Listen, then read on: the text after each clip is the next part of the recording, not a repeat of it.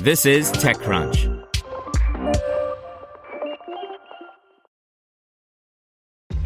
This episode is brought to you by ShipStation.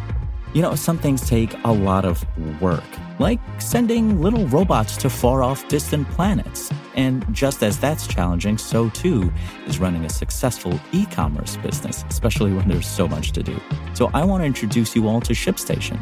Now, I love using ShipStation because of its easy-to-use dashboard, which makes managing orders and printing labels a breeze and super smooth. Oh, and the customer service is just out of this world. It's exactly what you need to help grow your business. Sign up for your free 60-day trial at shipstation.com/technews. That's shipstation.com/technews. This is TechCrunch. Twitter rolls out the ability for anyone to host a space, by Sarah Perez.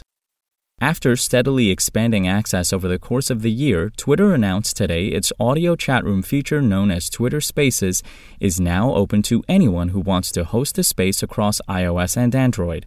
Earlier this year, the company had limited access to hosting spaces to accounts with at least 600 followers, saying that it found these accounts would be more likely to have a good experience because they had an existing audience.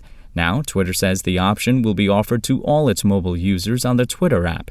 Users are able to start their first space by tapping on the Compose button, the button they would otherwise use to post a tweet, according to the graphic shared alongside today's announcement.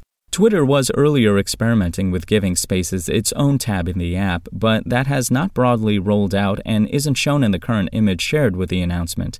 In fact, Twitter users who are in the beta test for another new feature called Communities will instead see the Communities button in the center of their app's navigation now. Twitter says the dedicated Spaces tab was recently extended to more people in English on iOS, but is not yet available on Android. Twitter has been rapidly iterating on Spaces since its launch into beta last year. More recently, it added the ability for Spaces hosts to add up to 2 co-hosts and up to 10 speakers, allowing for larger events with more moderators. It also shut down its Stories feature, called Fleets, this summer, which made Spaces the only product that appears in the top row of the Twitter mobile app.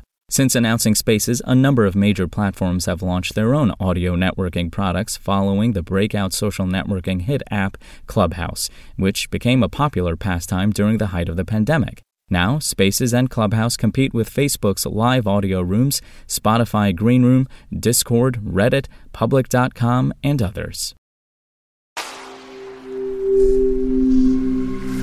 Spoken Layer. To hear everything you need to know about the week's top stories in tech from the people who wrote them, check out the TechCrunch podcast, hosted by me, TechCrunch managing editor Daryl Etherington. Each week we go in-depth on 2 or 3 of the week's top stories from in and around the startup ecosystem, and I'll be joined by the TechCrunch experts who covered them. They tell us why the news is so important and what they think matters most to you, our listeners, whether you're just interested in tech or that's where you make your living. New episodes drop every Saturday morning, so be sure to subscribe to the TechCrunch podcast wherever you listen to podcasts.